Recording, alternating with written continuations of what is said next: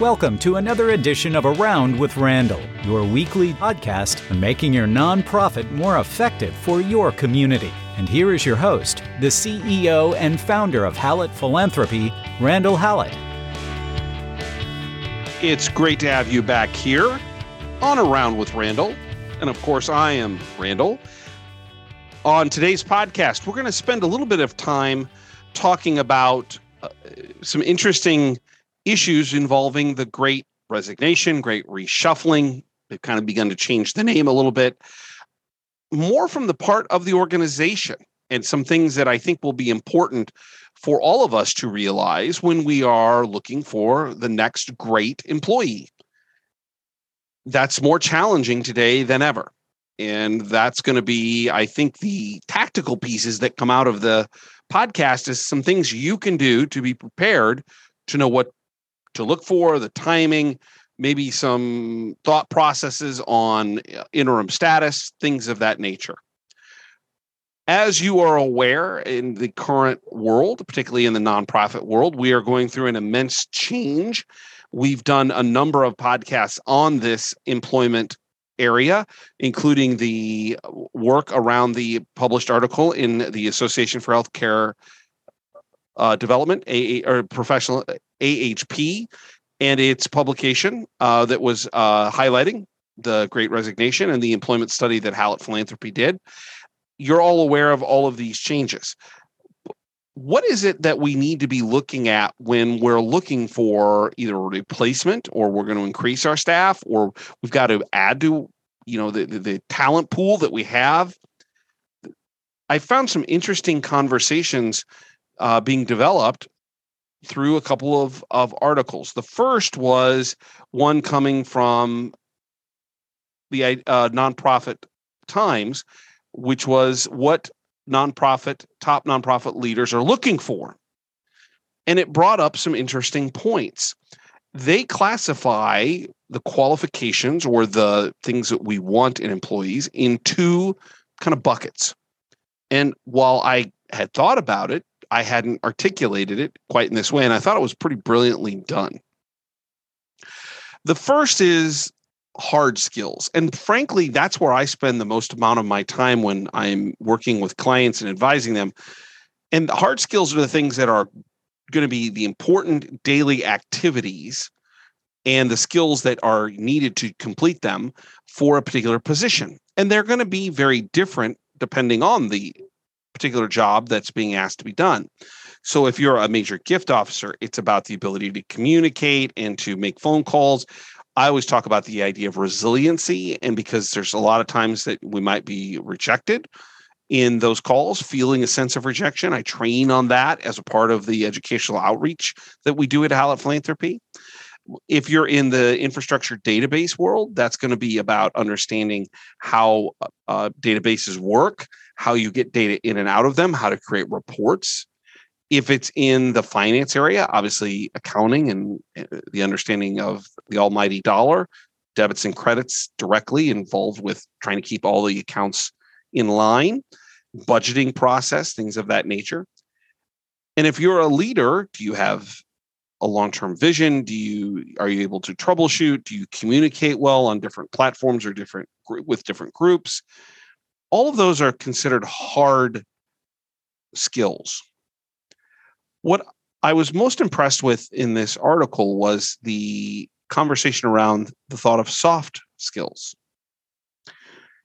These soft skills are really about the kinds of attributes that an employee applicant might have, or an employee once they're hired. And they list a couple of them in the article, and I want to share these with you. I tend not to spend as much time on them, but frankly, that's to my detriment. Hard skills obviously are going to be the way in which someone gets their job done, but soft skills are going to be how they align with your mission. And at the end of the day, the organizations that are doing very well in terms of employment, are ones that have employees that are not only delivering their hard skills and the results, but are aligned with the mission. And probably I need to spend more time with these. So let's list them here if we can for a moment. It's the ability to collaborate with diverse groups, both internally and externally. Not communicate, collaborate, building rapport and joining in a direction that the organization or the relationship needs to go jointly together. Having genuine authenticity. A dear friend of mine, and I don't mind plugging him, Nathan Chappelle, is one of the more genuine people I've ever met. That he values what he does, how often that is, on a daily basis, weekly basis, monthly basis. At the same level he does his personal life. He's dedicated. He what you see is what you get. There's a sense of authenticity as to what he wants to accomplish, both at home and in an office. Finding people like that's hard. It's a difficult world in which we look at. I love the DISC testing, which talks about communication styles in your kind of home environment, and then your adaptive, which is usually considered like stressful moments. And authenticity is really based on the same scores in the DISC, which I will not get into the details here today. The DISC in the different kind of communication in that natural state at home when you're comfortable, and adaptive state when things are stressful. Are they the same? And if they are the same, that's probably at least a sign of authenticity. Interesting thought process to think about how authenticity probably elevates the entire office and the relationships you're able to build. Self-motivation, self-starter. This is particularly important in today's world as we've seen immense changes over the past 2 years with work environment. More people working from home. Are you able to self-start at home? Do you need help getting started every day and getting your tasks done, or are you able to do so on your own? Another one, the approach to work that is resourceful and innovative. How do you respect limited resources, but be innovative with those resources and getting new resources that the organization may not have access to? Creating a wonderful opportunity to be creative in how you build relationships, create a strategic vision, represent the organization. That idea of knowledge of limited resources and the ability to use what you have effectively, critically important. The last is long-term commitment to and passion, not around the mission, but the mission-driven work. And I think that distinction is important. At the end of the day, our missions should be what drives us. But the work that we do should support that mission. And that's what most employees are dealing with. While a CEO may be worried long-term about how the vision and mission of the organization will be applied, most everybody else in the organization is doing work to support it. And they have to buy into that work, those tasks, that daily responsibility. And if they don't, even if they believe in the mission, but the work doesn't support it, they'll more likely go find someplace else to go. And I think that is happening in nonprofit work. So when you talk about collaboration and authenticity and motivation and the idea of being resourceful, as well as the idea for commitment towards the work that you do every day, there's a group of people that naturally fit all of these kind of details or attributes. And those are millennials. Millennials may be better built for today than we realize. If your organization is understanding what millennials are looking for. Millennials have told us through study after study after study, and now particularly as we move into Generation Zs, that they want their personal beliefs to align with their life's journey. So at home, do my personal values, what I think is important, align with my significant other, spouse, whomever's in the house? That's not unusual, very tried and true. But they also want it to extend into the office environment. And because of the way they've been raised with technology changes and things of that nature, they embrace things like flexibility and innovation and meaningful work. and be willing to change at a moment's notice. I think sometimes we give millennials a bad name. It's just that they see the world differently. The question becomes, can we take advantage of that? Because they may be better equipped in this era of soft skills and what we're looking for to be more aligned with what we're trying to accomplish in an office. The other thing that comes from this is the idea that we're seeing more and more, I'll call it HR, human resources, commentary on the nonprofit world that HR or the leaders that make decisions on hiring principles or the hiring actual decision of people, they're concerned about the skills gap. So a terrific article, again, out of the Nonprofit Times, NPO employee skills gap widens, can't convert on strategy. And this goes back to that differentiation between soft and hard skills. If you don't have the soft skills, it makes it hard to maximize your input and output along the strategy lines that the leadership is presenting. So let's think about this. In a study done here recently through LinkedIn, the new modem of surveying employees and employment issues, 49% of leaders indicated that they were concerned about their employees and leaders, non-CEO, managers, supervisors, skill sets in developing all that they could be. What is it we need them to do, and how do we help them get there? That there is a gap in this moment. And half the executives said they have doubts whether the skill sets meet expectation. And the question is, what are they going to do about it? This has put a heavy burden on HR professionals because they're being charged with finding the talent. And we're going to get into this here in just a second on the tactical. The other thing I would mention is that organizations are finally coming out of the pandemic, looks like investing more into what I'll call learning and development opportunities, whether that's coaching, conferences, education, formal or informal.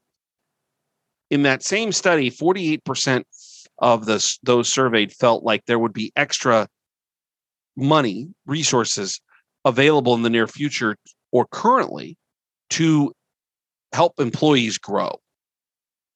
And I think this is going to be key. The organizations that choose to invest in their employees are more likely to keep them.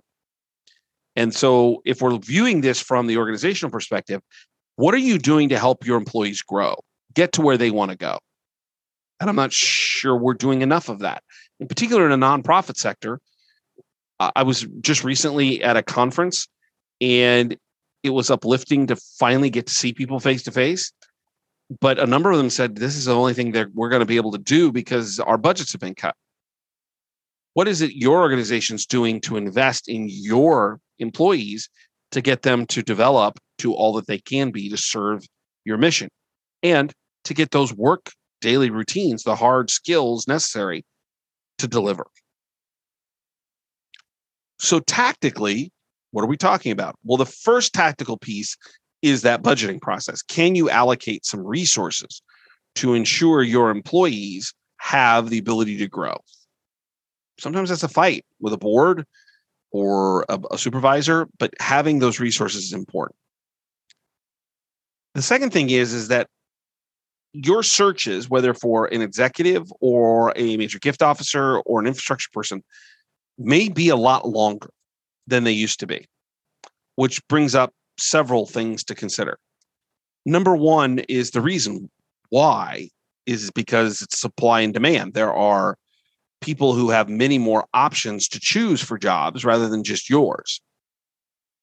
Number two is that I think that, which has been long overdue, we are actually more open to individuals who aren't like us. And so diversity is an important characteristic, and we're more open to people that maybe we didn't think about 3 years ago. That hopefully would have been done more naturally, but if it gets to the result of giving people a more fair chance, then at the end of the day, I'm for that. I think the other thing regarding longer searches is that we're going to have to become more creative about non-profit jobs and hiring individuals who aren't in the nonprofit sector. This is challenging with HR departments, in particular larger organizations, because they have a very dedicated view of we need exact job experience. And I've been saying this over and over for more than a decade. We need great job skills, those hard skills. If we have those and they can demonstrate them in another area, then that's fine. But getting that option open is sometimes a real challenge. Number two is that we may get into scenarios and situations with a board, or if you're the supervisor or manager, where you get panicked a little bit and just hire someone because you need to hire someone. And the term I'd put with that is settling. We don't want to do that. We may have to hold out longer. And that requires a second step. It may require a more creative thought process on the interim tag. How do you give someone the opportunity to serve in that interim role, maybe as a application of themselves or job opportunity that they weren't doing, and maybe they could work their way into the permanency or the becoming the permanent replacement. But having options is going to be important. We're seeing an uptick in the number of interim people who are coming into an organization and staying longer, particularly at the executive level. They're the interim CEO, interim CFO, and they stick around for a while. And that may become a norm. If you're not going to settle, it may take longer to find someone, but the job still has to be done. How do you build an interim opportunity internally or externally that's going to allow the organization to continue forward, but also ensure you're not going to settle in the job process? As such, number three, it's a buyer's market. And I've had multiple people who have said, I basically made the offer of the job, and 2 days later they called and said, yeah, I know I kind of said yes, but I took another job. Or I think the term is ghosting, not my area of expertise. They literally have hired the person. They never show up day one because they got another job. It is so difficult right now. It's so challenging because the market is such that the people who are looking, the employees, the applicants, have all the advantages. And it's really important that, again, that soft set of skills we highlight to know that they're aligned with what we're trying to do. That's more likely that they come and work on our team if we so desire. The other interesting thing is there's a number of positions that we might use a search firm. I've got personal experience with clients that they have approached search firms, and search firms have basically said, we are so busy, we can't take you on right now. That should be another indicator of this bigger picture of where the job market is. I've never seen that. So how do you advertise? How do you think outside the box? How do you get that job and those wonderful opportunities to contribute to the nonprofit out into the community where you can get applications that meet your desire level of soft and hard skills, dedication, talent? It's a really interesting time right now because organizations are really on the negative side of the balance sheet when it comes to figuring out employment situations. The applicants have all the power. So how you look, what you look for, how you set yourself up with interim status, how you, as a board or a leader, are not going to settle, all of these things can play a critical role philosophically in being aware of what you might have to do to make it all work. And that's a lot of tactical work in conversations and organizational buy-in to make sure that the organization as a whole is doing all the right things in these turbulent employment times. Don't forget to check out the website. That's hallettphilanthropy.com. 2 or 3 blogs posted per week, leadership, nonprofit, all kinds of things for you to consider. And if you'd like to reach out to me, that's podcast@hallettphilanthropy.com. Would love to hear your suggestions on a topic. And if you're downloading, watching, whatever, leave me a review. I'd really appreciate it. Share it with a friend. Might be helpful to someone else. And that's why I do this. It's not for marketing purposes. It's really for the classroom of the 21st century. How do we help each other get to where we want to be? Don't forget you're a part of something really important. valuable, making a contribution to your community. That's what nonprofit work's all about. And my all-time favorite saying, some people make things happen. Some people watch things happen. Then there are those who wondered what happened. At the end of the day, we are people who make things happen for the things in our community that are wondering what happened, the causes or the individuals who need a hand up. And that's the essence of what we do in philanthropy. I appreciate your time today. Hope this was helpful on the Great Reshuffle. I look forward to seeing you right back here on the next edition of Around with Randall. Don't forget, make it a great day.